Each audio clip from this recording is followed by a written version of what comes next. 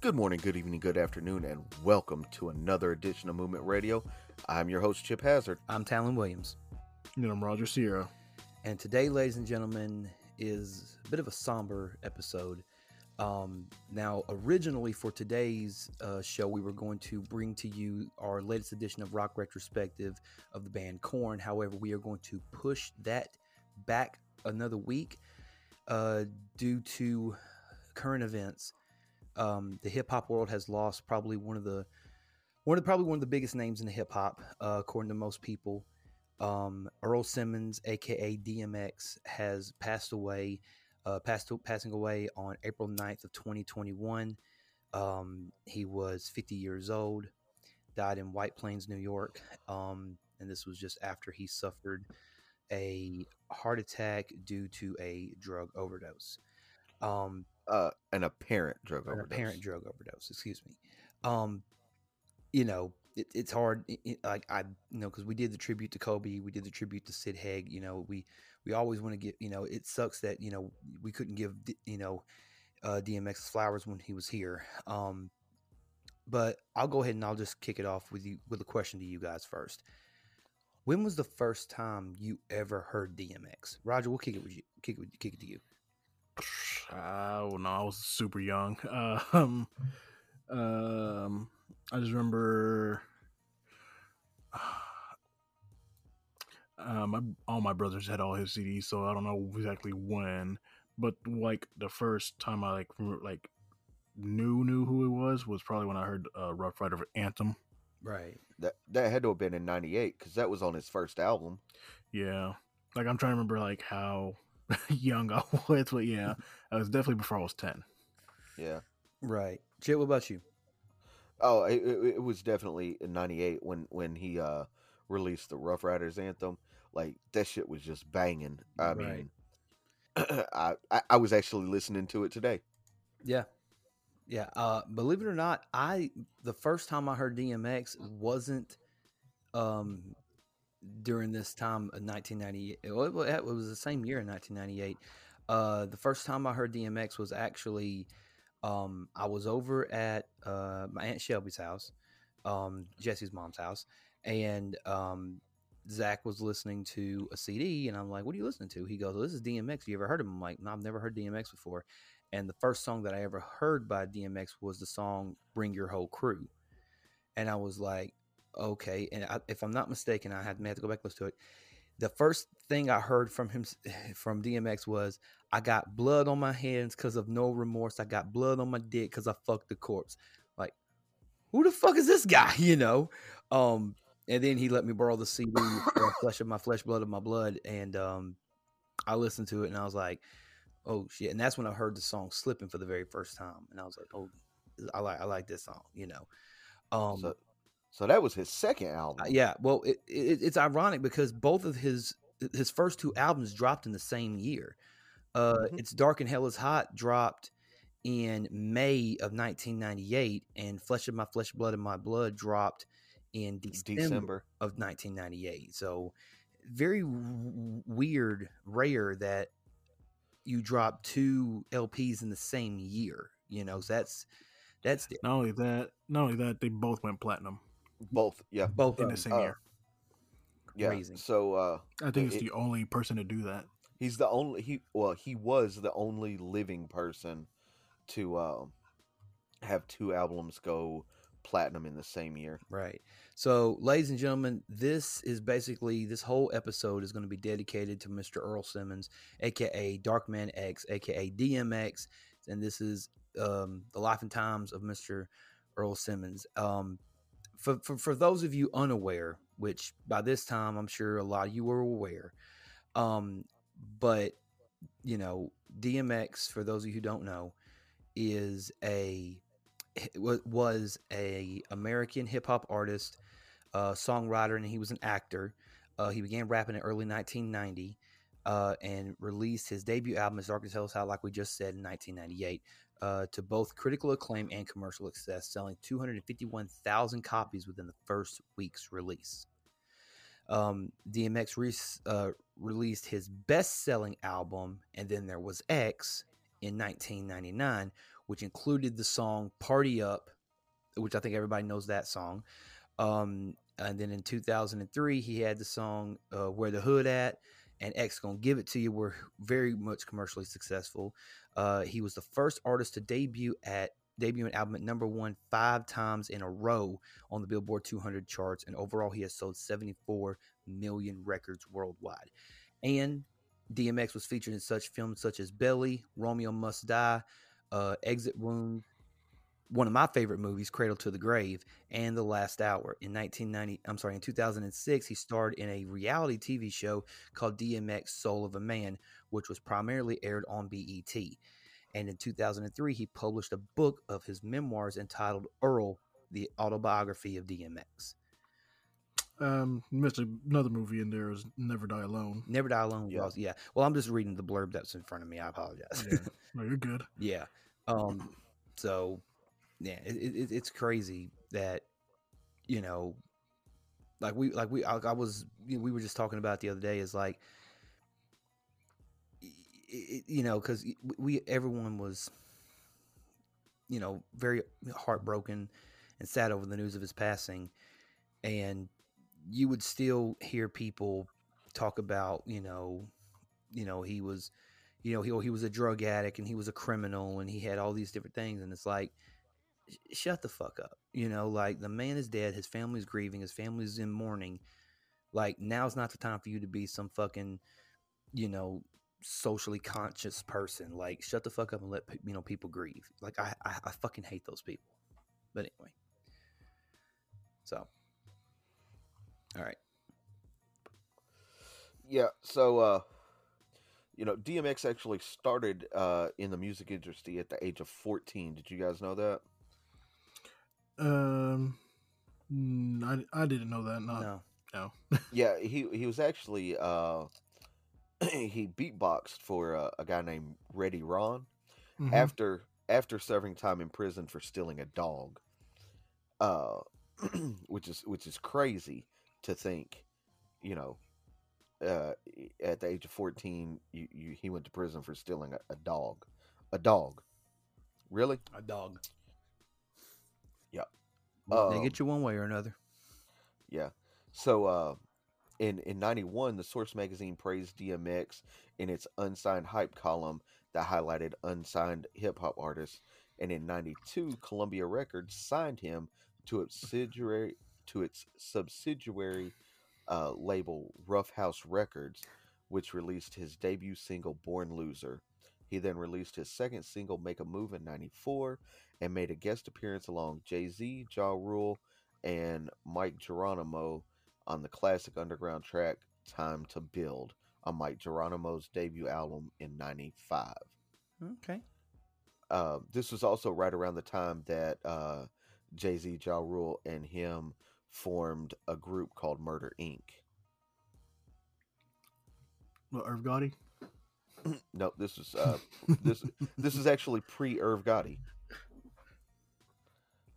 So the three of them, but there was beef, like almost from the get-go, with between DMX and Jay-Z over a rap battle that had happened, where like they had this rap battle, and X he wasn't happy with it, and there was this long-standing beef up until he died.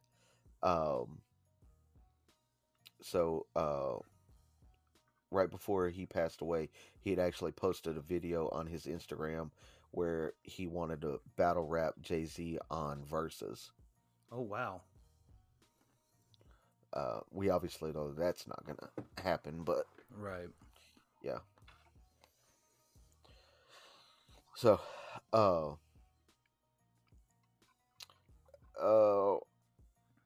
that first album, you guys remember it? It's Dark and Hell is Hot. Yep. Aside from the Rough Riders anthem, like, what would you say was some of the best songs on that album in your opinion? My favorite one was actually Intro, to be honest. The intro was fire. Like that's the best intro song on an album I can think of. Right. Um, I like the song "Get at Me, Dog" with Chic Lope. Um, also, "Stop Being Greedy" is another good one that he had on the album. Aside from songs that like aren't singles, I don't know. I guess the first time. See, is this? No, that's not. It's the next album that's got one of my favorite songs on him. Um, yeah, because this is when look you hear this and you hear all the street shit, and everything, and then you get to track number 17, and he's praying, and then the following song afterwards, the convo, almost like he's having a conversation with God, like he has like he would have like a pseudo gospel type feel to almost closer to the end of the album, of the which is interesting that he entitled the album "It's Dark and Hell is Hot," and then had the almost like a gospel almost track on at the very end. you know did you guys ever listen to that song, The Convo? Oh yeah, Yeah. I mean, I listened to the whole album. yeah. Right. So Uh, that's some of my favorites. so one of my favorites is a non-single. Uh, it's called "Let Me Fly." You guys remember that I one? know. Yeah, I know. Yeah. Yeah, I was just trying to listen to you. Oh, my fault. Yeah. So, you know, the chorus itself like really resonates with me. Is it either "Let me fly" or "Give me death"? Let my soul rest, take my breath. If I don't fly, I'ma die anyway. I'ma live on, but I'll be gone any day.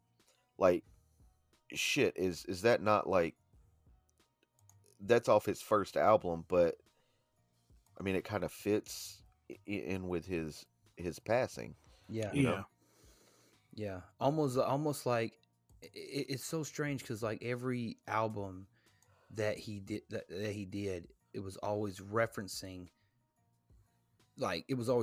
something greater. Like it was always referencing like a later um like event or something like that. Like almost like he's you know kind of like predicting where his life's going to go and things of that nature. Like it's strange because he often spoke very cryptically about uh, death and things of that nature. And you could tell it much more in later albums, but it was definitely something you got Right. just right off the riff with new stuff or with the older stuff.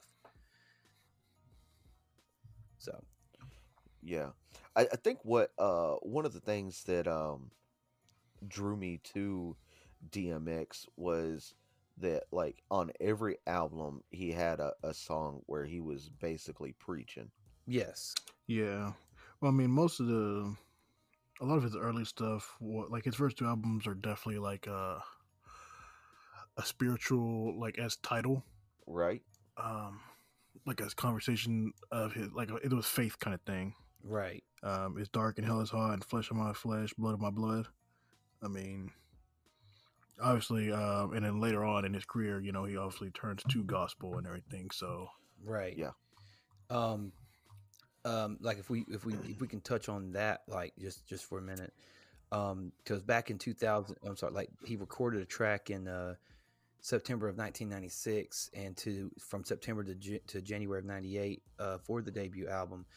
During the time, he made guest appearances on Mace's single "24 Hours to Live" and "Take What's Yours." He was on the Money, Power, Respect song featuring by the Locks. It was featuring DMX.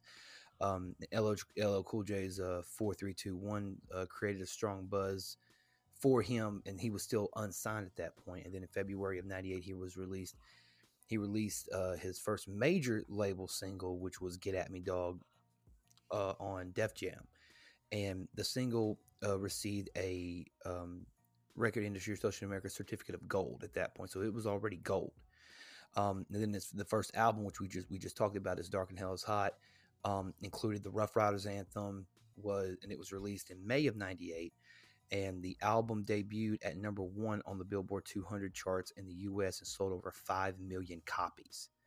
Like for your first like major, like I mean, yeah, Get At Me Dog was good, but like the Rough Riders anthem, the first major, the first single off of your debut album hits 5 million sold. Like that's unprecedented, you know. And then in 90, and then the follow up in December of 98, which is when he released Flesh of My Flesh, Blood of My Blood. And it debuted at #1 also and went multi-platinum as well. Do you guys what are some of your memories of Flesh of My Flesh, Blood of My Blood? I mean, I always remember the cover no matter what. Yeah. Yeah. It surprises me that the cover wasn't censored in a sense, because I mean, why would it be? Because of sensitive ass people who's like, oh my god, he's covered in blood, you know. This is the 90s, bro. Yeah, this is in the 90s. It was the 90s, yeah. I'm sure Tipper Gore wasn't too happy.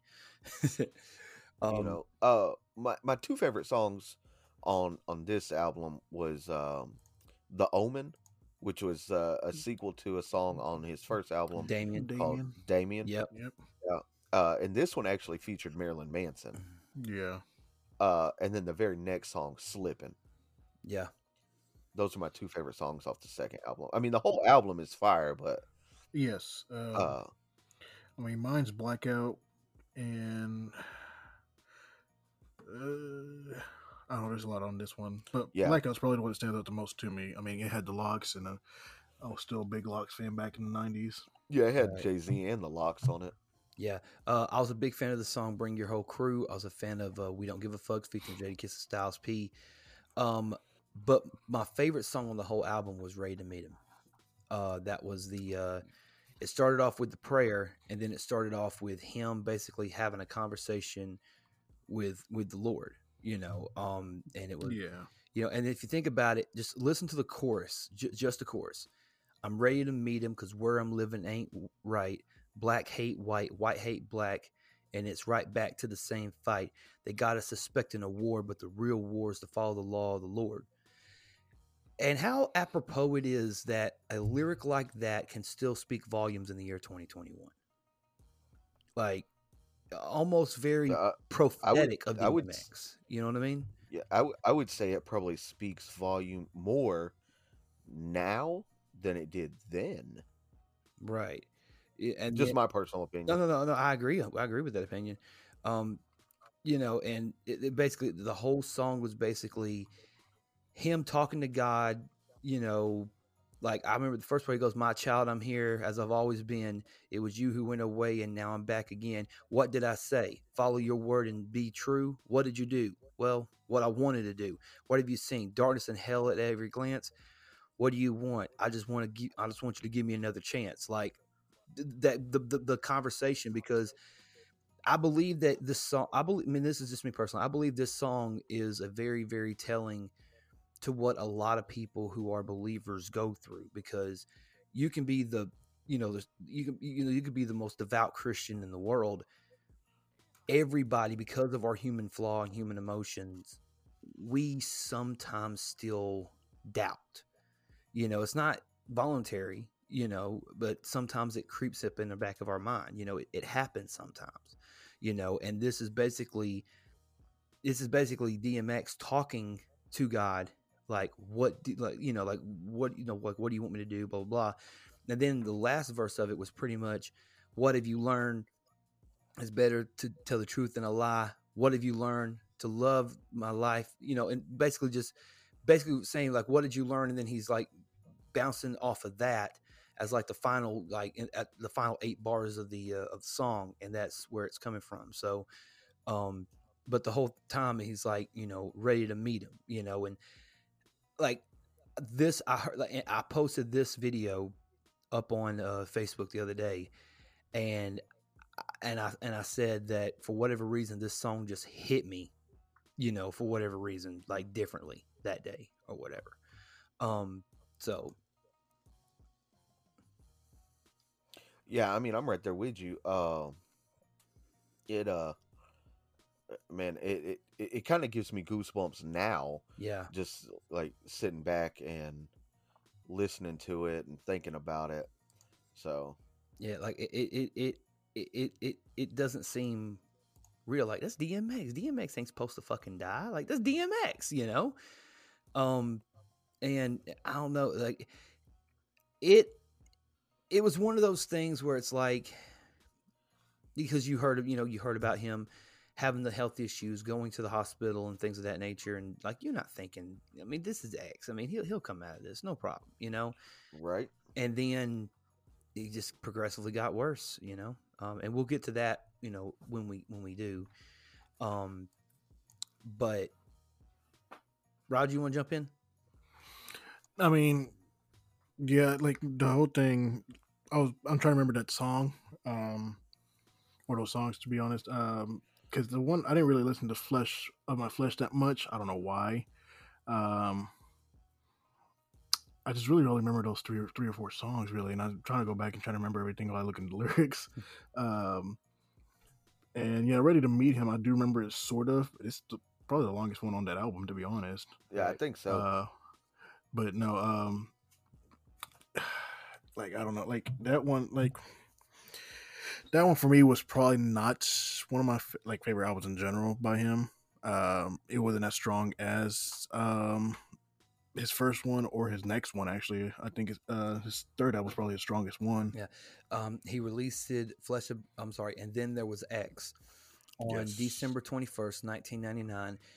Excuse me. It was his third album to debut at number 1.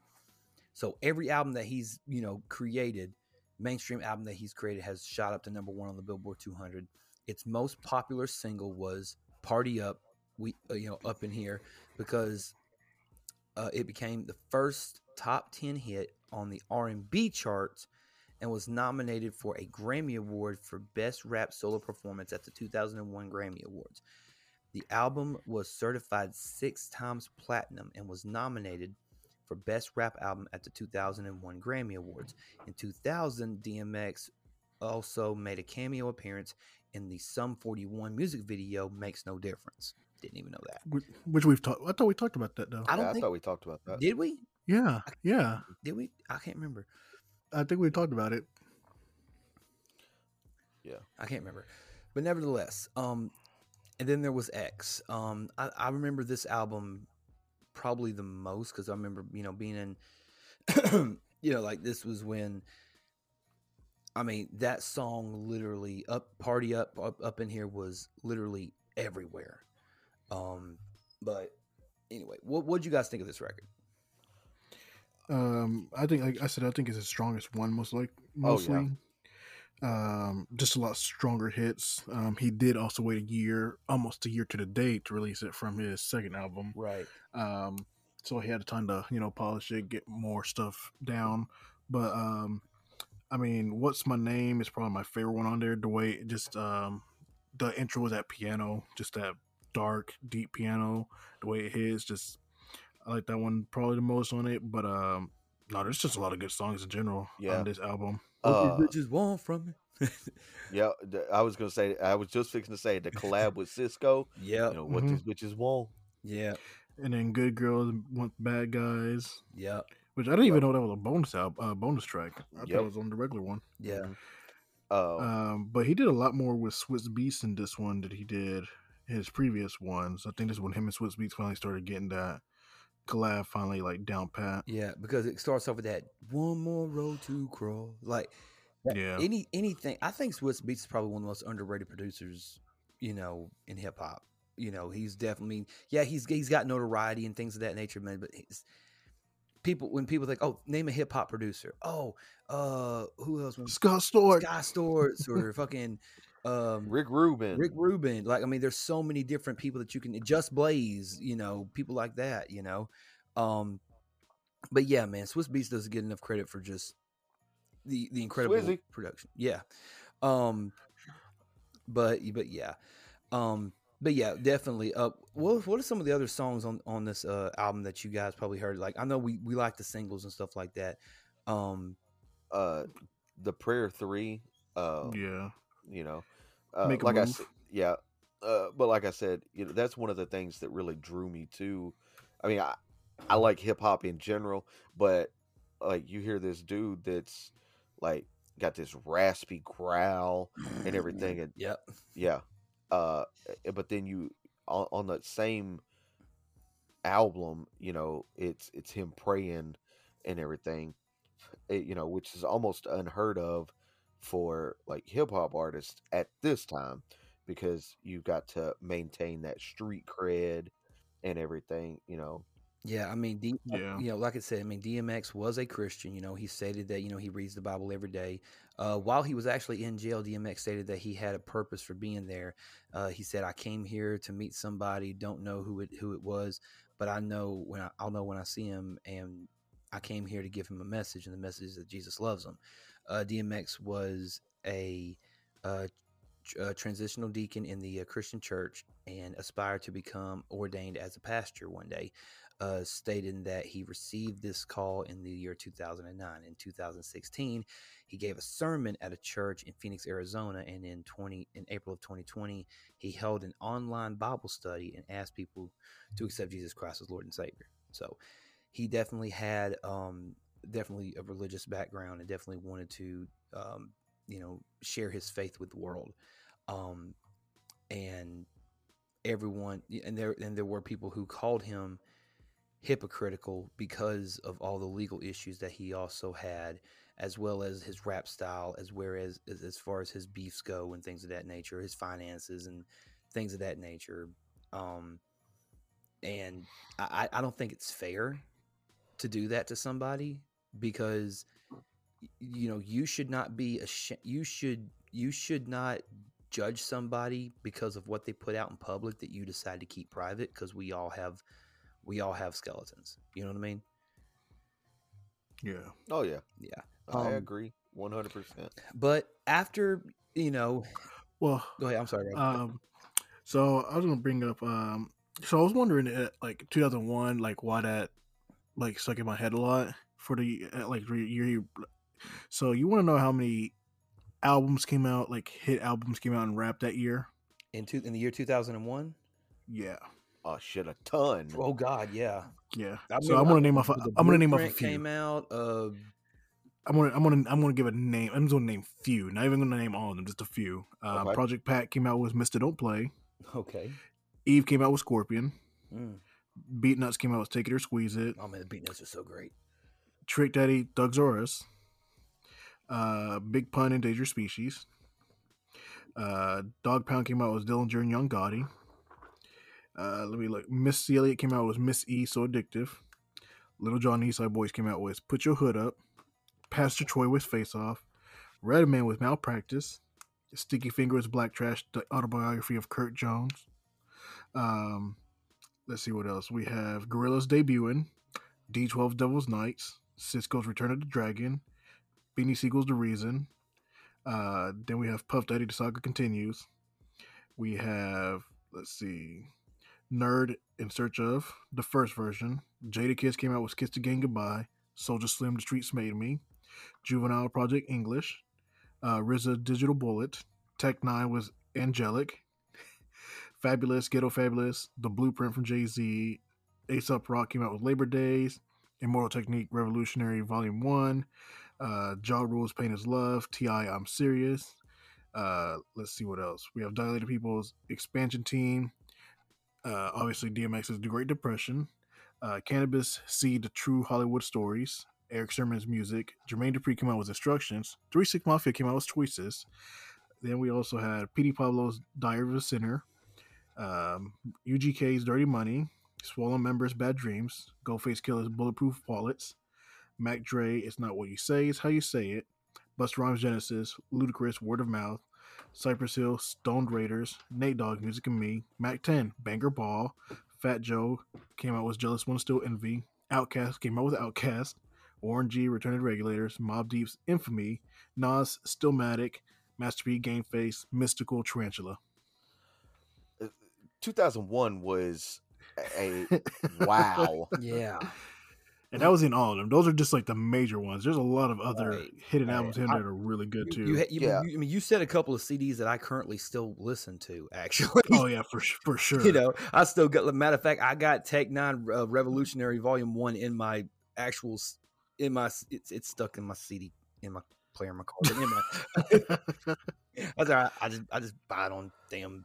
Oh man, 2001, whatever. If you was a fan of hip hop in 2001, you was bootlegging everything because you couldn't afford the CD sales. I know. No, this was much. No. I'm talking much. I bought the album much later. Much later. No, I'm not talking about like if you actually bought stuff as they came out, man, you'd be broke. Fuck yeah, you would, because CDs were like what, $15 to $20 each. $20 a piece. Yeah. Were they still have? Were cassettes still a thing in 2000? No, not really. 2001. Not really. But anyway. Yeah, that's mostly CDs, but they were $15 to $20 each. But I remember there used to be a bootleg dude at the corner. You get 5 for $20. Yeah, you would. Hey, bootleg dude. You laugh. You laugh. I know you're serious. That's why it's funny. I'm laughing.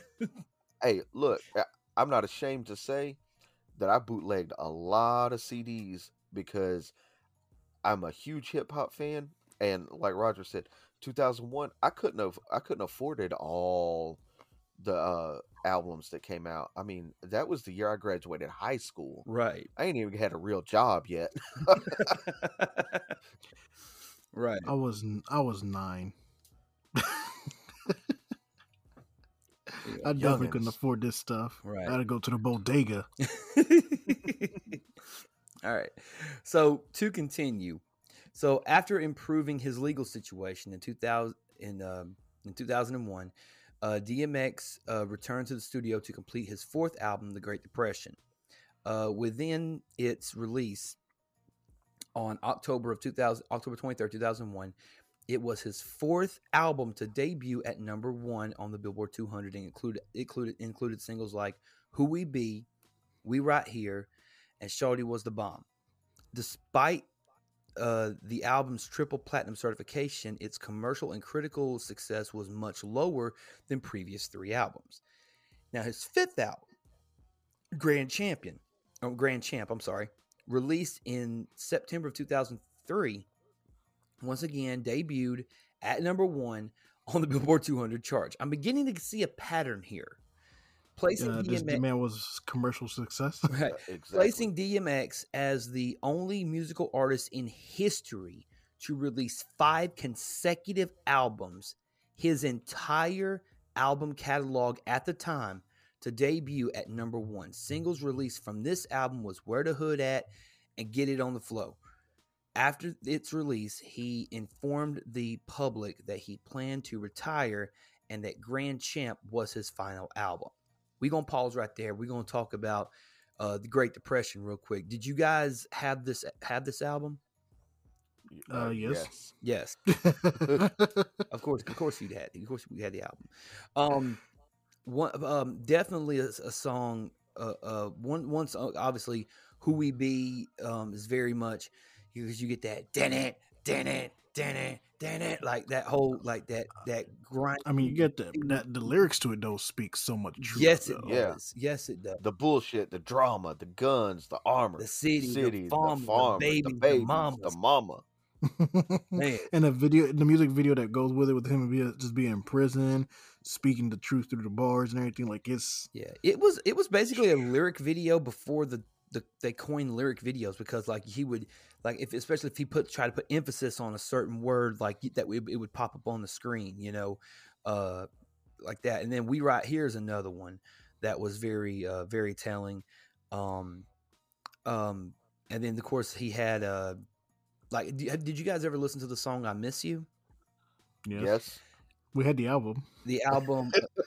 But what I'm saying is that did you ever really the music video for it? Did you guys ever see the music? Okay, the music. Did you guys ever watch the music video for it? I didn't watch the music video, but I heard this. I didn't even know they had a music video for it. Yeah, they did. Yeah, I didn't either. They did. Basically, it was. I mean, for those of you who don't know, the song "I Miss You" was basically about DMX singing a song dedicated to his grandmother, Mary Ella Holloway, with Faith Evans actually singing a verse which recites Amazing Grace. The verse from Faith Evans was sung to add, a mood to the song. And it also applied DMX was lost but now found, after realizing his potential. Like the song was, I mean,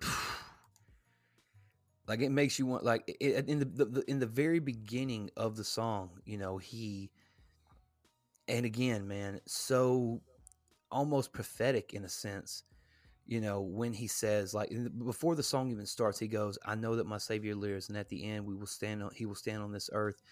My flesh may be destroyed, yet my body."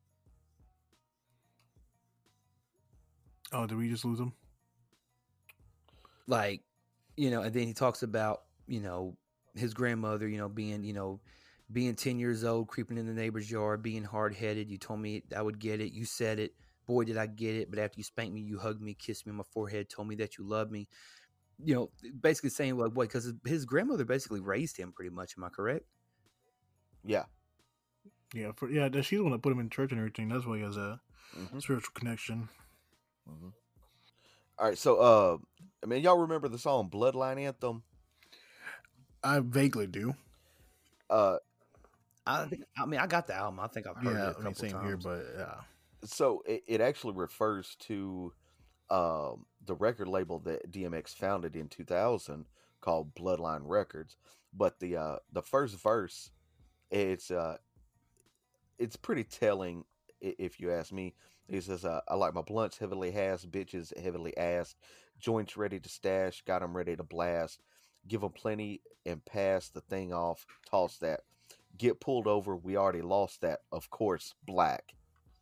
Like, speaking the truth still to this day. That's like it's like if you listen to the lyrics off of any DMX album, he's literally in, 98, 99, 2000, 2001. He's talking about shit that's still going on to this day. Yes, very prophetic with everything. Not even prophetic. I mean, this shit has never stopped happening. Yeah, but in a sense that it is speaking, it's speaking volumes more today than it ever has before. You know. Exactly. I mean, it. Man, I don't know. I don't want to get off on a tangent about racism or anything, but you look at it and he's talking about what it's like to be a black man in 20 years ago, 20, 21 years ago, and that shit is still happening to this day. I mean, just real quick, one current event, you just had the police officer who killed the kid said she was reaching for her taser. Please tell me how, if you've spent 20 years on the force, how you can't tell the difference between a taser and a pistol. Right. It's so funny because the police can't tell the difference between a gun and a sandwich, a gun or a cell phone, or a gun and a fucking soda can. Oh, but you can tell the difference. But the difference between a taser and a gun fucks you up. Fuck out of here. Like, I mean, I don't want to go into this tangent here because, right. Yeah, but no, like, and the thing is, what we're saying is not all cops, because absolutes are not real. They don't exist. Not all cops are horrible, and I know a lot of great cops. So my thing when I do speak of cops in certain ways is speaking to the ones that did the action, not all of them in general, because that's stupid. I would never assume all cops are horrible people. That's saying they're all. That's just dumb. But yes, right. A lot of these guys are former high school bullies. They ain't got nothing else to do with their life, and now they get power and weapons to go patrol and undermine a community. What do you think's going to happen?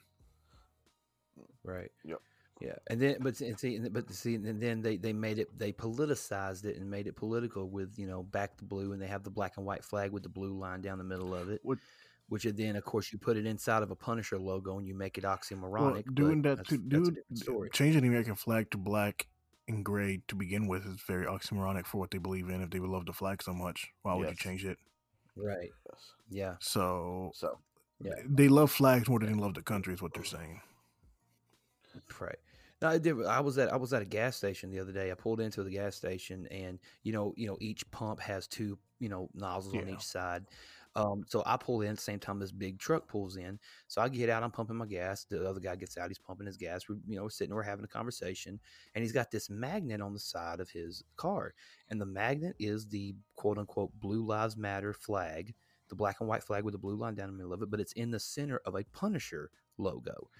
And I'm looking kind of sideways, and he goes, "Oh, you looking at my sticker?" And I said, "Are you looking at my magnet?" And I'm like, "Yeah, I'm confused by it." And he goes, "What's confusing about it? It's Blue Lives Matter. It's in that cool badass skull logo." I'm like, "Do you know what that skull is?" He goes, "Well, does it mean something?" I'm like, "Dude, that's the Punisher logo, the comic book, the Punisher." He goes, "Oh, is he like a superhero?" I'm like, "No, he's an anti-hero. He fucking like kills cops.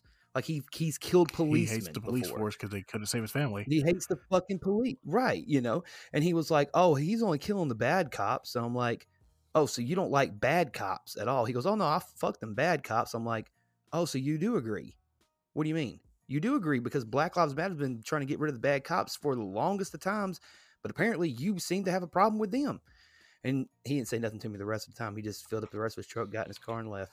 So I'm like, "Hey, man, sorry you can't understand the fact that, like I understand that you've been told one thing from a political standpoint, that you're supposed to believe that cops are this unstoppable force and that there's no bad people, but no, I mean, you got bad people everywhere. You don't have to, just because you wear a badge don't mean you're a good person, But yeah, well, I'm gonna say one last thing, and we're gonna move on. So yesterday I was going to work, and I pull up to a light, and the car in front of me has a sticker on top, and it says "Roll Tide." I'm like, ugh. So I look down to where just down at the bottom, so I don't have to look at this tag up top. And on the bottom, on their bumper, they have a freaking sticker that has the Confederate flag on it, and right next to it says "Worth Fighting For." What's worth fighting for, sir? The Confederacy, who hated America, tried to kill the president, started a war because they couldn't own people, or what do we fight for it to not happen again? Like, I'm confused in this situation. Like, that flag does not represent America. If you love America, you should never have the Confederate flag at all, because they are literally anti-American. So right. Some people just don't see it that way. Like, it doesn't make sense. They literally seceded from America because they hated what America was doing. So I've never understood it. Never to this day, I've never understood it. Me either. So another great song on the album is a song called "I'm a Bang." I thought that was a really cool one. It was produced by Just Blaze, and Just Blaze. And he was like, "I'm a bang, hit the Glock, spit the flame, do my motherfucking thing." Like, that whole song was just aggressive as hell. Like, I love that. So it's one of my favorite songs on the whole album. I was gonna say before you went into that song, another one of my favorite songs on this album is aside from that, it's "When I'm Nothing" featuring Stephanie Mills. Yes. Verse 1, my people say they got love for the dog, right? They holler like, "What up, dog?" All right, because no matter what streets in the dog's life, and I'm a type of dog gonna get all night. Some cats think it's a game and we're playing here. You keep thinking it's a joke. I ain't fucking playing here. Fuck around if you want. I leave you laying there. Like, I don't know. And the beat to it, I like. It's hard. So y'all remember this one? Right. Yeah, definitely remember that one. Yeah, one of my favorite. Well, it's not. Let me take that back. It's not one of my favorites on the album. It's great. I would say. I mean, it's probably that's a lot. It's top 5. It's top 5 for me. Probably at 5. Because there was so many good songs on this particular record. And then we jump from that one all the way to 2003 with the album Grand Champ. Again, his 5th studio album. It was actually his final album on Def Jam Records, also.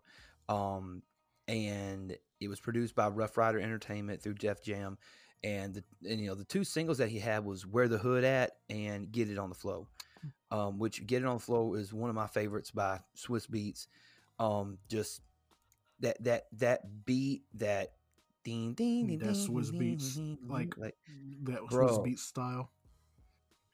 Dude, it was just that like honestly, like that's one of my favorite DMX songs. Like of all the catalog, that's one of my favorite DMX songs ever.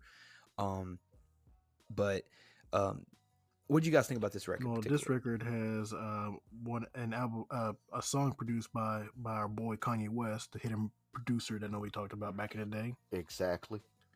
The hidden producer. But yeah, back then they didn't really give him credit like that though. But no, he produced. I was just looking at it a second ago. Dogs Out. Yes. Yeah. I like that song a lot. Where the Hood At is such a power anthem. Yes. Where the hood at? Where the hood at? Where the hood at? That and X Gonna Give It to You. Yeah. Which ironically was a bonus track on this album. Which I thought was weird too, because I heard that song before all the other songs. Well, because it was also on the From the Cradle to the Grave soundtrack. Actually, no, you know what I heard it from? Def Jam Vendetta. Oh, okay. Def Jam, 2003. Vendetta, yeah. Yep. But also Cradle to the, and also Cradle to the Grave for sure. If you've never seen the movie Cradle to the Grave, I mean, it's one of my favorite movies, honestly. Like him, Jet Li, Gabrielle Union, Anthony Anderson, like amazing cast of characters that was in that movie. And the song that I remember the most from this particular one, like you remember, like X Gonna Give It to You was the first track that you heard, but another track that also featured DMX on the soundtrack was the song "Go to Sleep" featuring Eminem and Obi Trice. Yes, you guys remember that one? Yes, love that one. It's like go to sleep, bitch. Like just shit, But yeah, that was another one. My Life is a good one too. I also like Shot Down with 50 and Styles P. Yeah. Yep. Yeah. Yeah. Also, We're Back with Eve and Jadakiss was another Untouchable good one too. Was really good. This whole We Go Hard with Cameron's also a good one too. Again, another fire album. 5 albums in a row. Yeah. And I mean, just 5 albums that you could put on repeat and listen to over and over and over. Oh, for sure. Yes. And then and then you hear this, we go back to Get It On the Floor. I find it, and like DMX does have a tendency to bring different, lyrics, like just the lyrics in the song Get It On the Floor, especially the final verse. Interesting because of the beliefs that he holds as far as Christianity goes. He has a verse, if I can go to it real quick. In the last part of the while you do that, a little tidbit on 2003, some other banger albums that came out that year. While you look, 50 Cent, Get Rich or Die Trying. Freeway came out with Philadelphia Freeway. Chopper came out straight from the NO. Fabulous came out with Street Dreams. Killer Mike came out with Monster. Diplomat Community came out. We got to do Dipset. Dipset. Scarface came out with Balls in My Word. Bone Crusher came out with Attention. The whole thing. I never said. Still such a banger. Joe Budden came out with his debut album, which was actually really good back then. Yeah. Let's see. Gangstar came out with The Owners. What else came out? Keith Murray came out with Keith Murray. Dizzy Rascal came out on the scene. Man, he fell off that hard, though. I know. I miss Keith Murray so much. Slim it. Slim Thug and Lil Kiki came out with the Big Unit album. State Property came out with their Chain Gang Volume 2. T.I. came out with Trap Music. And August 12th was a banger. T.I. came out with Trap Music and Jewels came out with From Me to You. What? That album, I've said it before, I don't have to say it, like that's one of my favorite rap albums From Me to You? Oh yeah, Jewels.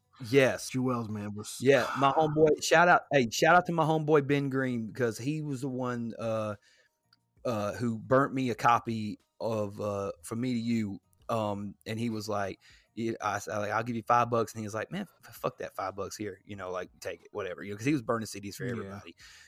Now he's like shooting music videos down in Atlanta and shit because he had to go to UGA and get his education. But never mind. No, shout out to you, Ben. But anyway, Young Bloods came out with Drinking Partners. Hold on, I'm almost done. There you go. E40 came out with Breaking News. Bubba Sparks and his Deliverance. Hey, the album was actually pretty good. Oh, it's actually probably his best album, to be honest. Ying Yang Twins came out with Me and My Brother, which is a really good one too. Holy Christ came out with Cheers. Outkast came out with Speaker Box and Love Below. So Obi Trice and Murphy Lee both debuted their album the same time Outkast did on the same day. Ugh. Good Lord. Y'all should have thought better than that. You talk about bad timing. Thought about that. Ludacris came out with Chicken and Beer.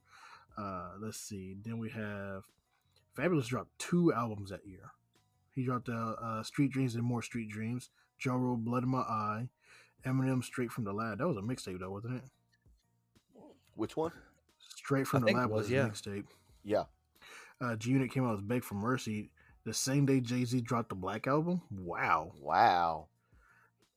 I remember G-Unit's album dropping before the Black album dropped, but I didn't like the Black album much anyway. So, you're not a Jay-Z fan though, so Immortal Technique. He's probably rocking. Immortal Technique came out with Revolutionary Volume 2. Swallow Members came out with Heavy, which is still a banger. Like, Big Timers came out with Big Money Heavyweight. West Side Connection, Terrorist Threats. Memphis Bleak came out with Made, and then Bravehearts came out with Bravehearted. God, I miss Bravehearts. Yes. Bravehearts. That was Nas's group. Wasn't it? Bravehearts. Yeah. 2003 was also a banger year. Yeah. Oh, I feel bad for Obi Trice dropping his album the same day Outkast did. Man. Poor guy. I ain't heard shit from Obi Trice since then. I mean, he was in Slaughterhouse, wasn't he? No. Royce was, but not him. Yeah, that's what. Royce was not Obi. I don't even think Obi doing anything right now. We should do a Where He Didn't episode. We tried. Hold on, didn't Obi Trice and Game create Blood Money together? He came up with Black Market Entertainment. His name actually is Obi Trice, like his street legal name. Obi Trice, real name, no gimmicks. Yeah, Obi Trice the third. So, yeah. No, I guess it wasn't. I mean, you can get away with it. So the last thing that came out about him was June 10th, 2020. His car was shot 6 times. He got hit in the head when he was able to drive off.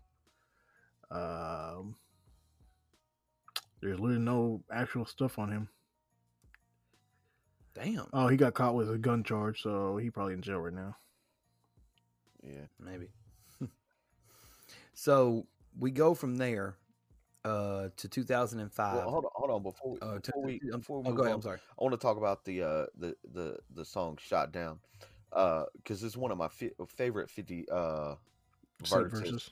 Yeah, because he talks about the killing of Jam Master Jay in this, and he says, "I be that youngin' with the gun that's telling you to stop fronting. I be that youngin' on the run after I pop something. In the Bible I read, death is of the tongue, and if you talk about death enough, death is gonna come. Jay taught me how to flow. They shot him in the head. Randy ass was there. Now he running scared. Some say I'm gangster. Some say I'm crazy. If you ask me, I'll say I'm what the hood made me." Right. And what a lot of people don't realize is Jam Master Jay was actually 50's mentor. And the Randy that he's talking about is Randy Allen, who was a close friend to Jam Master Jay. And speculation is that he was actually involved in Jam Master Jay's murder. Yeah. Oh, wow. So, this, like, he's basically calling dude out, like, you was there and now you running scared. So, but yeah, this is probably one of my favorite like 50 verses that's not on a 50 album. Right. The song that I was looking up earlier, "Get It on the Floor." This, I mean, I find this is probably the a weird lyric. Is at the end of the third verse where he says, "To make moves again, stomp and bruise again. I know I'm going to hell because I choose to sin. All my motherfucking life I've been a devil's advocate.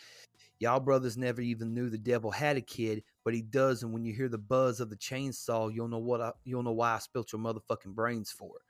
Like, okay, wait a second. You just said in this song, "I know I'm going to hell because I choose to sin," and then let's see, 1, 2, 3, 4, 5, 6, 7, 8, 9, 10, 11, 12, 13 tracks later, you go, "Let us pray."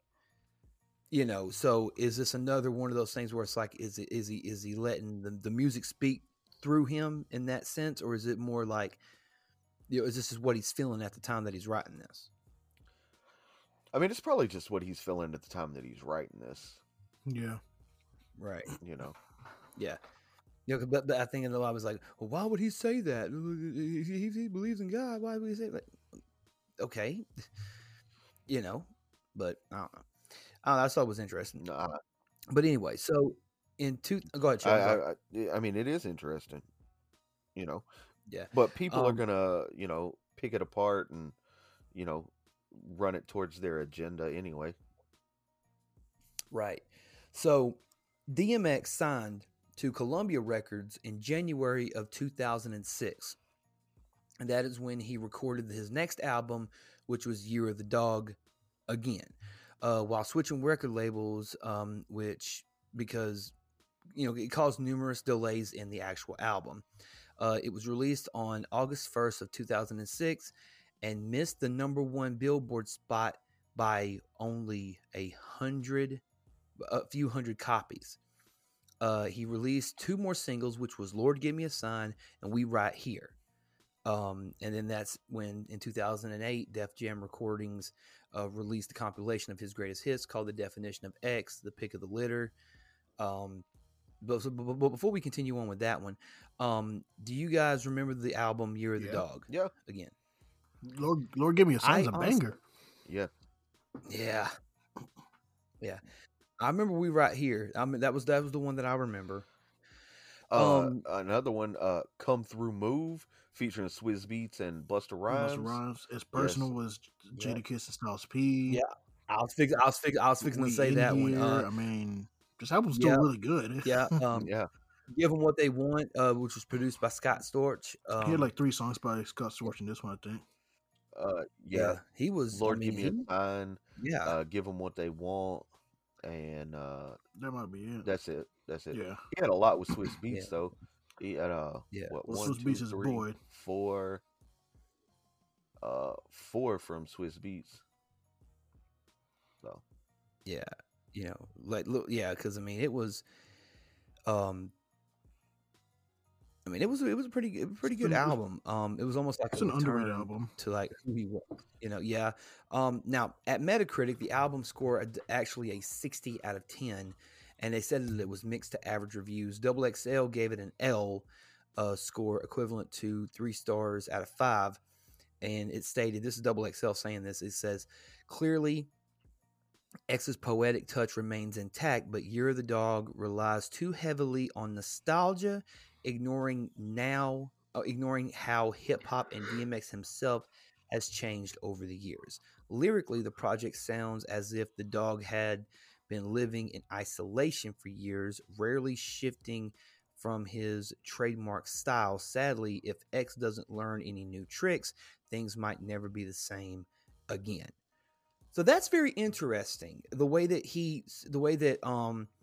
it was said in XXL, where he says, lyrically, the project sounds as if the dog has been living in isolation for years, rarely shifting from his trademark style. Why would he switch from that? But yeah, why would you? I mean, it's the old saying, why would you fix something that isn't broke? I mean, obviously. His idea, why would I switch from something that had 5 #1 albums, all platinum?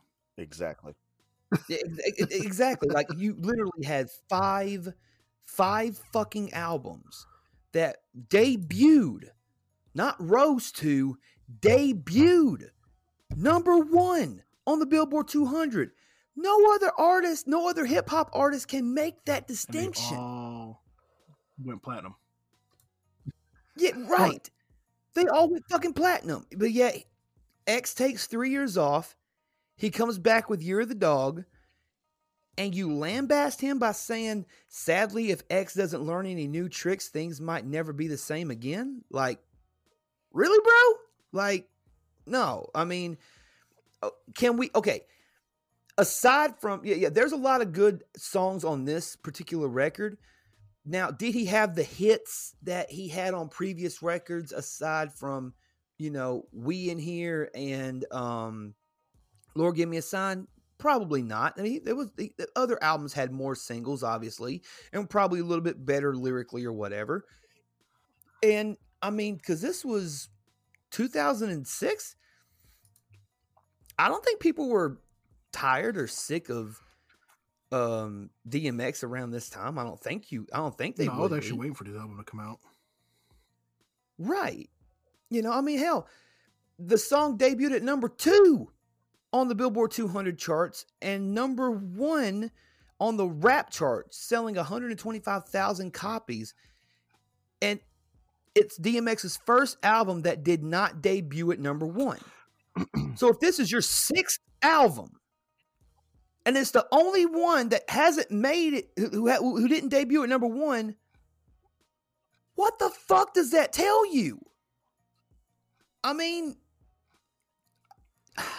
but Double XL sometimes don't know what the fuck they talking about. No, the landscape had changed because this is when the dance music shit started taking off. Yeah. Well, yeah, because this was 2006, so we were right dabbing. It was right in the middle of the crunk era. It was right in the middle of, the Houston hip hop scene had come up. The Midwest was starting to get a little bit more notoriety at that point. The Midwest moving, such and such is doing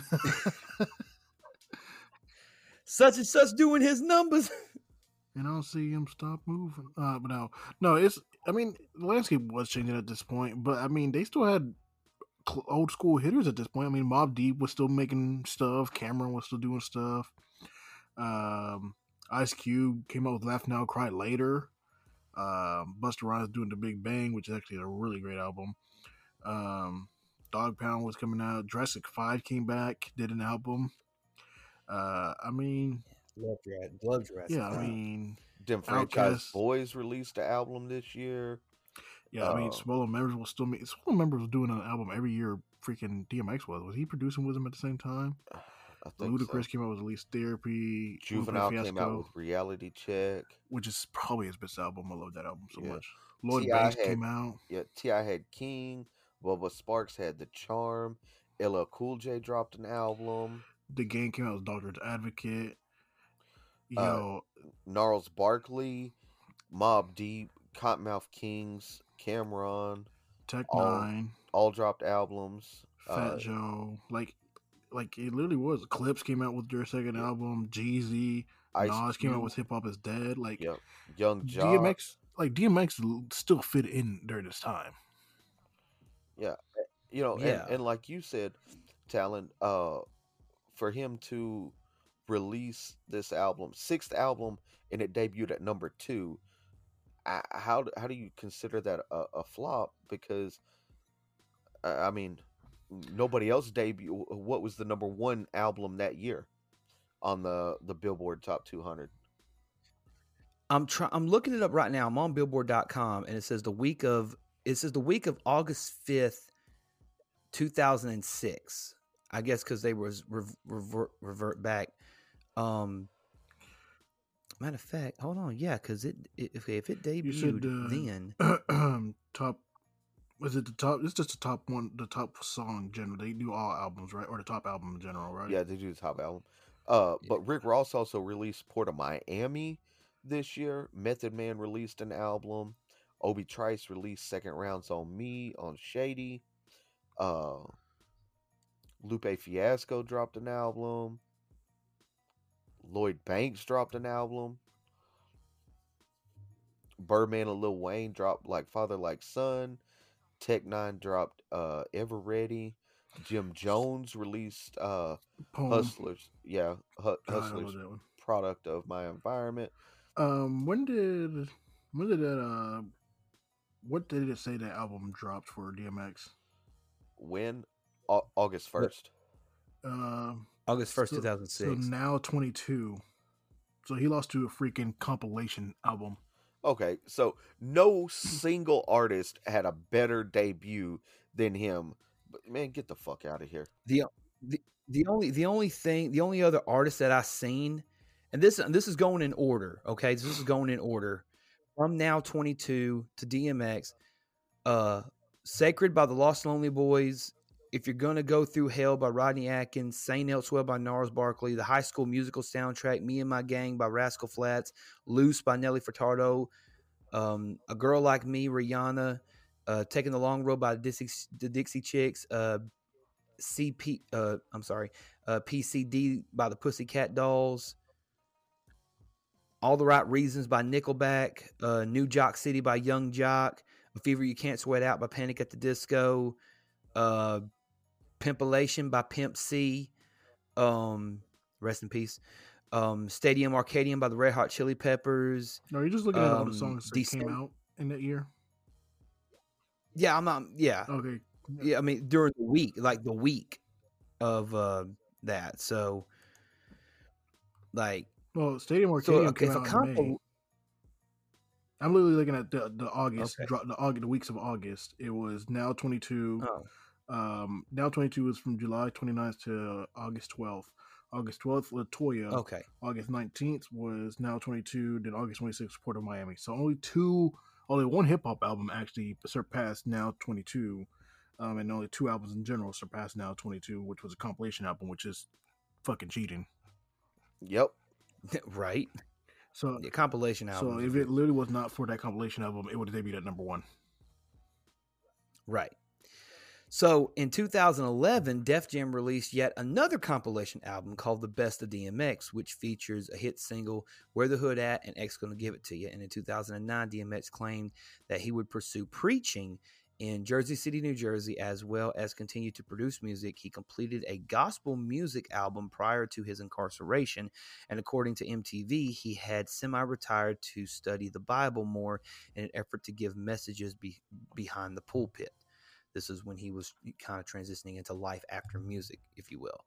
And then the album, let me look back. I mean, and some mixtapes came out. A little bit. I think The Way In was a remix that came out. But then there was the album Undisputed that came out in the year 2012, 6 years later. And it was the 7th and final studio album that he recorded, and it was released on September 11th of 2012. Do you guys remember this album? Yes, I actually was ready for it. Yep. Yes. Yeah. What songs do you remember specifically from it? From this one, I Don't Dance featuring MGK, Cold World featuring Andrina Mill. Yeah. Slipping Again was like a continuation, but yeah, Slipping Again was another one. For me, it's I'm Back. Yep. Then you have what's the name of the other? I'm about to look it up real quick, but there was another one. Get Your Money Up. Yep. Those are 2 I remember off the top of my head. I gotta look it up again. Yeah. Yeah. Cold World was a real good one. I thought there was one. I think I Don't Dance and Heads Up were Head Up was the 2 singles that came from this particular album. Guys, it came out 2012. So what now? I actually remember when it's dropped. Like can't believe it's been 9 years pretty much already. I know, it's crazy. Right. Interestingly enough about this particular record, it says on October 11th of 2011, DMX performed at the 2011 BET Hip Hop Awards. He stated that he has been working nonstop every day on the new album and plans to release it before December of 2012. During the performance in New York's Santo Party House on Christmas of 2011, DMX stated that the new album will be entitled Undisputed and would be released on March 26th of 2012. This was later confirmed by DMX via his own Twitter account, where he also confirmed that the first single is scheduled to be released in January of 2012. A video for the new track, entitled Last Hope, was released via the internet on September 24, 2011. This was later released on the Way In EP and omitted from the final release of Undisputed.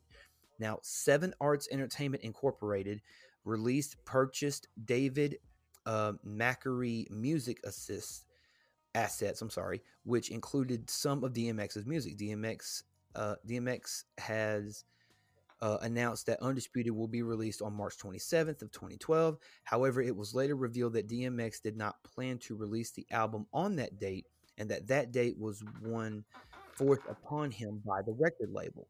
The release date for the album was set to be January 26th of 2012. However, DMX announced in Detroit, Michigan on June 9th of 2012 that due to the record label, the date will be pushed back yet again. It was then scheduled for release on August 28th. Later, officials released from the label pushed back the date to September 11th. He donated the album's first week's sales to victims of the September 11th attacks. The album featured only one male guest appearance by rapper MGK. The album was supposed to have features by Sean Kingston, Tyrese, and Busta Rhymes, but none of these artists were featured in the final cut of the record. That one's interesting to me. Busta, Sean Kingston, Tyrese, this is 2012. These are artists that have been around for a minute, so, we figured, because, obviously X doesn't have a problem with having, features, so what was it about this particular album that they didn't have other than MGK? Like, why no other features? You know what I mean? Maybe he just wanted to get, I don't know. Maybe he just wanted to get his shit out there. Right. He's done some more. He's done some work with MGK. I remember the song Yes. "Demons" by MG. Yeah, that's probably one of my favorite MGK songs right there. Have you heard that one, Raj? Yeah, I didn't really like it. You're not a big fan of MGK, though, right? Yeah, I'm not a fan. Yeah, that's what I'm saying. Not a fan of. Yeah. Well, I don't know. I finally found a song I like by him. So I've tried to give him listens. It's a terrible song too. I like it. I don't know. What, Demons? No. Oh. Daywalkers. Yeah, it happens. But nevertheless, so in 2013, DMX announced that he had begun working on his 8th studio album.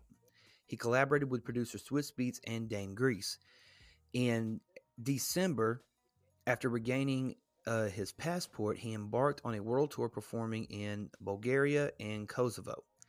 On January 7th of 2015, Seven Arts Music announced that DMX would be releasing Redemption of the Beast the following week. However, close personal friend and recruiting collaborator, producer, rapper, entrepreneur Swizz Beatz and DMX's management confirmed that date was false. And that on January 13th, Seven Arts Music released Redemption of the Beast without acquiring the legal artist contract. On January 15th, it was announced by DMX's brother, manager Montana, that DMX was no longer signed to Seven Arts Music and that they would be taking legal action against them for the unauthorized release of Redemption of the Beast. Basically, this is a record company saying, well, we still own the rights to your music, so we're going to do it anyway. We don't need your permission. Technically, but then again, it's not the most ethical thing to do to somebody, What do you guys think about this one? So this album itself was a compilation album of all unreleased songs. And I don't remember this album personally. I've never listened to it. I don't remember it. Yeah. So according to, matter of fact, let me go back to this point real quick. Excuse me. It says that where it says here on, like what I just said, on January 13th, 7 Arts Music released the album. 2 days later, it was announced by DMX's brother and manager Montana that DMX was no longer signed and that they would be taking legal action. And he states the following. He goes, 7 Arts Entertainment had no right to put out a new album. The only contact DMX had was for Undisputed. I'm sorry, the only contract, I apologize, DMX had was for Undisputed, and that came out 2 years ago.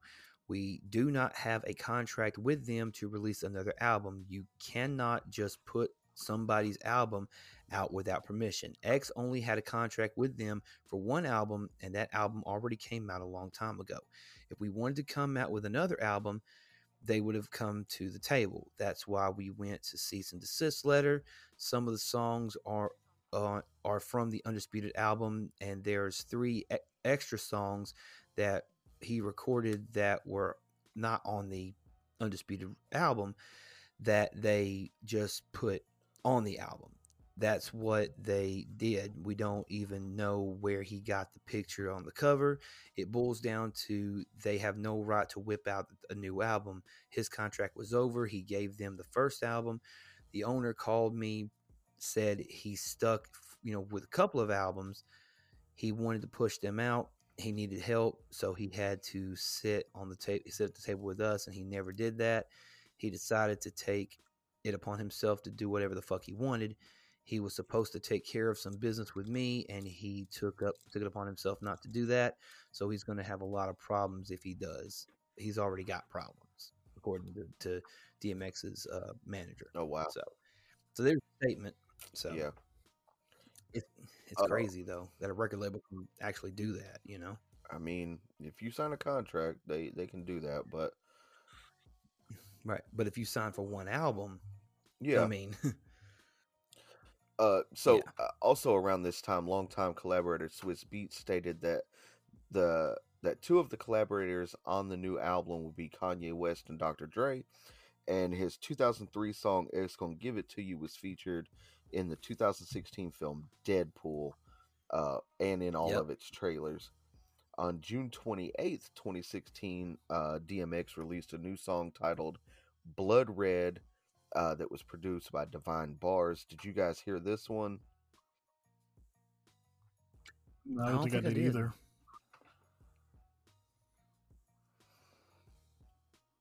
Yeah, I don't remember this one. I'm gonna have to go back and listen to that. Listen to it, yeah. Yeah.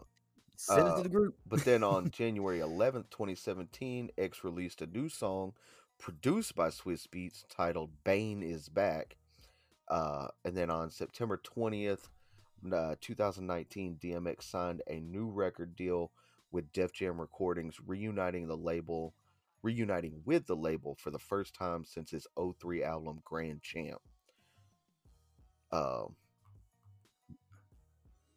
So yeah, that's pretty much his whole catalog. That's right it there.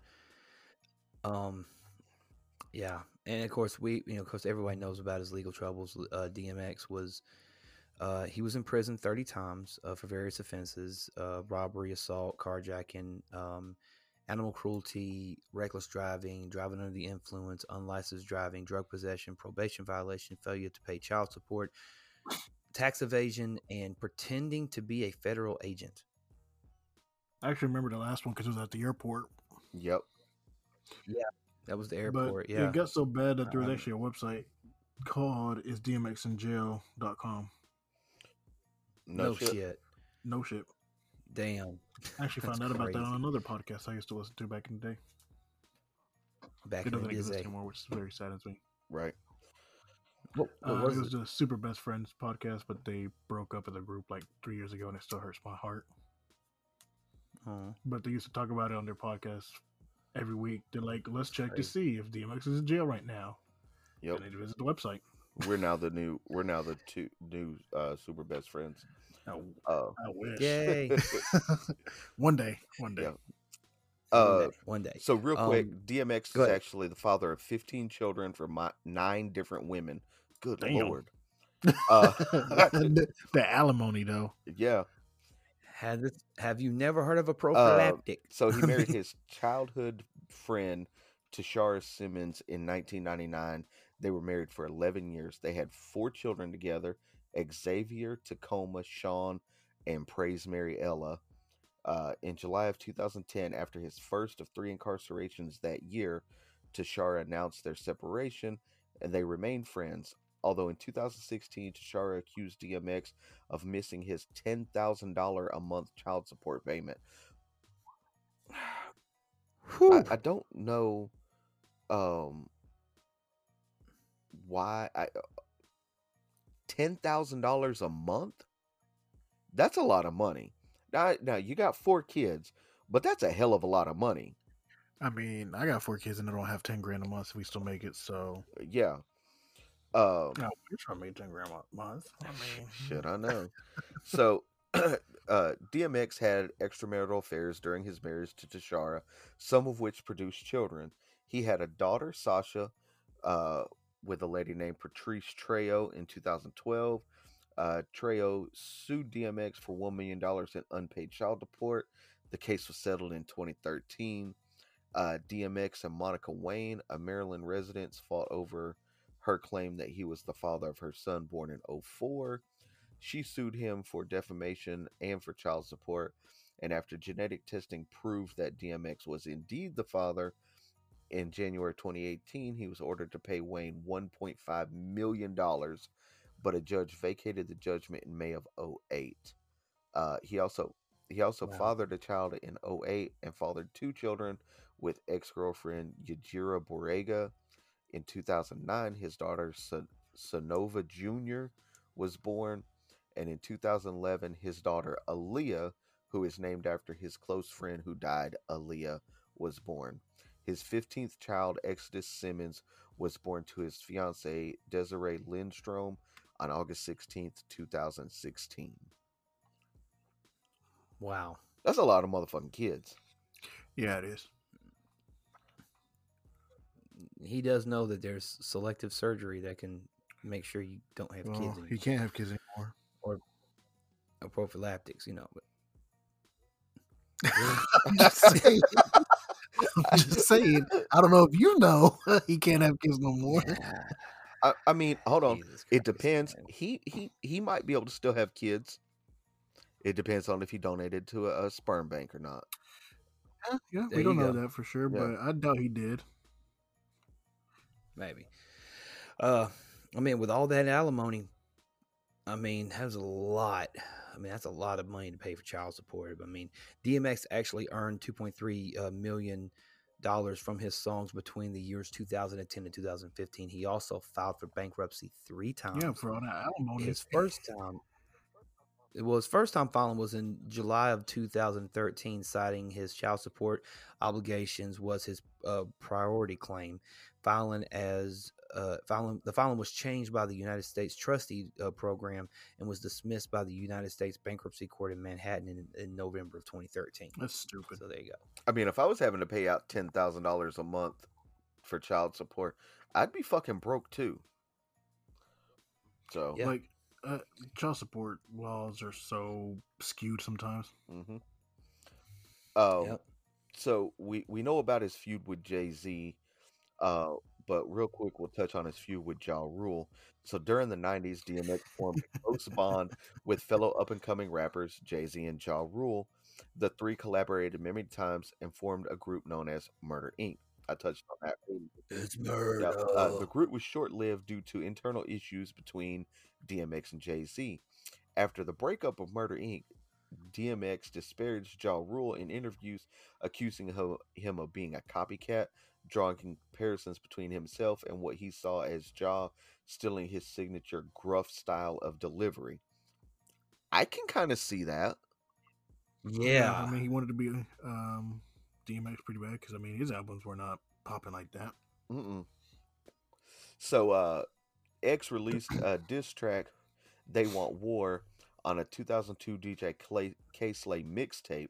Not Ja, DJ K Slay. yeah, Ja Rule never directly responded. As time passed and the feud faded into obscurity, DMX said he wanted to officially bring it to an end when he was released from prison in '05. Gotti, Gotti came to get me in jail and said, "I want to make peace with you and him." I was like, "All right, Gotti, let's do it." Despite this, DMX and Ja Rule did not officially end their feud until 2009 at VH1's Hip Hop Honors. Oh Yeah. wow. And then we know all about his legal troubles. 30 times between the years of '86 and 2019, he was in and out of jail. Um, and then So we'll talk about his health issues and his death real quick. We've touched on his life. Um, so uh, DMX said that he became addicted to crack cocaine at the age of 14 after Reddy Ron tricked him into smoking a marijuana cigarette that was laced with cocaine. He also said that he had bipolar disorder. He entered drug rehabilitation several times, including in 2002, 2017, and 2019, uh, when he canceled concerts. In February of 2016, DMX was found unresponsive in a Ramada Inn parking lot in Yonkers, New York. He was resuscitated by first responders and intravenously given Narcan, an opioid reversal drug.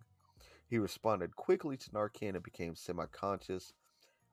He subsequently was rushed to a hospital. A witness said that he ingested some type of substance before collapsing. However, police found no illegal substances on the property. Simmons stated that it was from an asthma attack. And then on April 2nd, 2021, at approximately 11 p.m., DMX was rushed to White Plains Hospital, where he was reported to be in critical condition following a heart attack at his home, possibly resulting from drug overdose. The next day, his attorney, Murray Richmond, confirmed that Simmons was on life support. That same night, he suffered a cerebral hypoxia, which is oxygen deprivation to his brain, as paramedics attempted to resuscitate him for 30 minutes. Simmons' former manager, Nakia Walker, said that he was in a vegetative state with lung and brain failure and no current brain activity. His current manager, Stephen Rifkin, stated that Simmons was comatose and that he was set to undergo tests to determine his brain functionality, and his family will determine what was the best course of action from there. On the morning of April Right. 9th, 2021, Earl Simmons lost functionality in multiple essential organs, such as his liver, kidney, and lungs, and was pronounced dead shortly after that. Yeah. Upon his death, The Ringer wrote, throughout his nearly 3-decade career, DMX came to embody passion, rawness, and pure emotional honesty like few hip hop artists ever have, barking his way through hits like Rough Riders anthems and Get At Me Dog, one moment, and repenting and philosophizing on tracks like Slippin' the next. He was a decidedly anti-commercial he was a decidedly anti-commercial approach, but it worked and it made him the genre's first new superstar in the wake of the killings of Tupac Shakur and the Notorious B.I.G. To this day, few have been able to reach the heights he did. He's the only rapper to have his first 5 studio albums debut at number 1, and was the first living hip hop artist to have 2 projects go platinum in the same year. Various celebrities paid tribute through outlets like social media, including former NFL star Torrey Smith, LeBron James, Shaquille O'Neal, Gabrielle Union, who co starred with him in the film Cradle to the Grave, along with Jet Li, who also paid tribute, Swiss Beats, who DMX collaborated with, including the hit single Rough Riders Anthem, Eve, and Missy Elliott, and several others. Yeah, definitely. Do you guys remember I guess I mean because it's always that same thing. Like, well, where were you when you heard the news, and like where were you guys when you first? I mean, obviously social media, because social media is everywhere now. Um, when you hear, like what I said earlier, when you hear that DMX died, that's not something that you believe. You know what I mean? It's like DMX can't die, you know. But like I don't know. How did you? I mean, what were you guys feeling like when you heard of the like? Okay, this is legit. Like he's passed on. Like what was the I feeling? think I was at work. Yeah, I was at work, and somebody had actually I flipped on Facebook, and somebody had posted a RIP DMX deal. Well, somebody like a couple days before I did it, I looked it up to be sure, and they're like, "Oh, it's not true." So like, Yep. oh, maybe somebody's behind. So I looked it up again, and I was like, "Oh, no, this is real, like real, Yeah. real." Yeah, And I knew that he was in a vegetative state, and I was like, nah, he'll come out of this. This isn't the first time that he's had something like this happen. He'll be okay. And unfortunately, it didn't work. It didn't work out that way. no, yeah, I was kind of like shocked and in disbelief um when I read it, and then I sent a when I found out that it was real, I sent a thing to the group chat and was like, "Hey, yo, DMX just passed away." Um, and we had a short conversation about it, but I mean, it still, it honestly, it still doesn't feel real. Uh, and I guess for the simple fact that we could put on his music and still listen to it, it's like he's still here with Yeah, us. So And the absolutely, fact that we absolutely. like know like the Um, lyrics by heart, pretty much at this point. yeah, Like, I mean, yeah, he really was like the next big superstar after Big and Tupac. Like, he literally was at the top for so long, and everything he did was amazing. The first five were number one and immediately platinum, and then I mean his sixth one would have been number six, but stupid collab videos or compilation videos. yeah. And I really think that, and a lot of people were talking about, when he transitioned over into doing movies as well. Like, I mean, he had Belly, Romeo Must Die, Exit Wounds, Cradle to the Grave, Never Die Alone. Like, I mean, a lot of people were saying back then, like, yo, DMX can be like the next big, like, action star, because he had that street background. He had that ability, and he could contribute, lyrically, like through soundtracks and things of that nature, for different, things. And he was nominated for a lot of different awards, the Grammys. Ironically enough, as many times as he's been nominated for like MTV music videos, stuff like that, he's only won one Yeah, but it's award. MTV. Who cares? Yeah, but he's really only won what, like, he won an American Music Award for favorite rap hip hop artist, and that was in the year 2000. Um, so yeah, so I mean, this was, yeah, it was around that time. That was after When and Then There Was X came out. So what are your? Because I know we're running a little bit low on time right now. Um, any final thoughts that you guys would like to say about maybe a memory, a story of maybe like the first time you heard it, or a certain time that you heard it, or anything like that? Like, do you guys remember, like, what's your final, like, what are you going to most remember DMX for? I mean, he was just. I mean, that video of where he's performing, I think in like Africa, I think we've all seen a video. There's like 100,000 people just singing his music. He doesn't even have to sing it; they're singing it for him. Like, that's the power that man had. yep. Yeah, it's insane. And the aside from all of his legal troubles and all of that, the fact that he was able through music to bring a ton of people to God, through his ministry, then that's what will live on forever. Absolutely, absolutely. Um, like I was, I was a big fan of X. I remember he was one of the main ones that I listened to in like middle school, growing up, like middle school, like early high school. Um, is one of those. Is like he was one. Is like I don't mind like playing this loudly. You know what I mean? Because it's like it made you want to like a lot of the songs that he like, especially like X gonna give it to you. Songs like that. Like it made you. It made like he made music for you like like motivating you in such a way like I can like pick a song, like any song, like I can listen to like Who We Be, or all these other like, and then like you listen to it in the gym and you can like visualize like different things. Like I mean it's just I'll ask you guys this question too. What's your favorite album by DMX? Oh man, that's hard because that's hard. I mean, he released 7 albums, and I believe he released 7 classics. Right. Maybe Undisputed, if you look at it, maybe that's his weakest album, but it's still a banger. Yeah. Right. Especially after so many years of him not releasing something too. Yeah. Right. I don't know, man. It's hard to say on what. Yeah. I'll go ahead and just throw mine out there then. I say for me personally, I feel like the Great Depression was one of the best that he's ever done.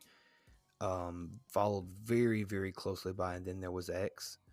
Like those 2 albums for me are like 2 of my favorite albums by him, and I love Flesh of My Flesh and Blood of My Blood and Is Dark and Hell Is Hot. Like very, very like essential to the hip hop game, and DMX's contribution to the genre.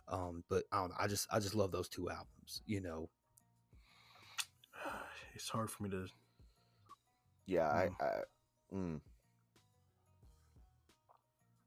yeah, that's hard because I can literally put like every DMX album in rotation and not skip a song.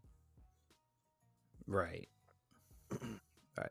Even the skits are funny and good. You know what I mean? So yeah, that being said, thank you guys so much for. I'm sorry. Go ahead, Roger. You gonna say something? Okay. I thought you. No, I heard. I thought you were going to say something. I know. I was trying to stifle a sneeze. Oh, okay. So, thank you guys for tuning into this episode of Movement Radio, which it kind of turned into a hip hop retrospective of DMX, but it's the life and times of Mr. Earl Simmons, and wherever you are in this universe, we will continue to pray for your family, and we will certainly see you on the other side. That being said, ladies and gentlemen, thank you so much for tuning into this episode. Again, we kind of like what we did with the Kobe Bryant episode and with the Sid Haig episode. We don't want to. It's not a mourning of someone's death. It's a celebration of their life, And DMX definitely had a life and a career that's worth celebrating. And we hope that you guys enjoyed us going down the trip down memory lane and a trip down, his influence in the world of hip hop, and hopefully it can still be, hopefully his influence can still be present in hip hop moving forward. Chip, Roger, anything you guys want to say before we get out of here tonight? As always, check out movementradio.us. That is your one-stop shop for all things Movement Radio. New merch coming soon. Very, very soon. Working on that as we speak. Also, if you happen to be listening to this on Apple Podcasts, please leave us a 5-star review. It does nothing for us, but it helps get the podcast out to a broader audience with the Apple algorithm. Yes. Anything from the Patreon channel this upcoming week, Roger? Do we have anything this week for the Patreon? Yeah, this week will actually be rap albums that deserve classic status part 2. That's right. Which was a really good one. I mean, yes. I'm like, as we talked about in the episode, still don't understand how some of these weren't considered classics to begin with. Like, I just don't get it. Yeah, I'm confused. Yeah, absolutely. But yeah, couple of shout outs real quick before we go. Shout out to Sean Thompson Personal Training. Shout out to Jerry and Jennifer over at the Chronic Conversation Podcast. Shout out to Ivan Montanez over on twitch.com/unleashed. Twitch.tv. Thank you guys for twitch.tv. I apologize. Thank you guys so much for all the love and support you guys have given us. And once again, rest in peace, Earl Simmons, aka Darkman X, aka DMX. Rest in peace. We will see you on the other side. Chip, let's hit him with the outro. Please do not leave without leaving a like, comment, share, and subscribe on your favorite podcasting platform. Follow us on all of our social media, Facebook, Twitter, Instagram, and TikTok.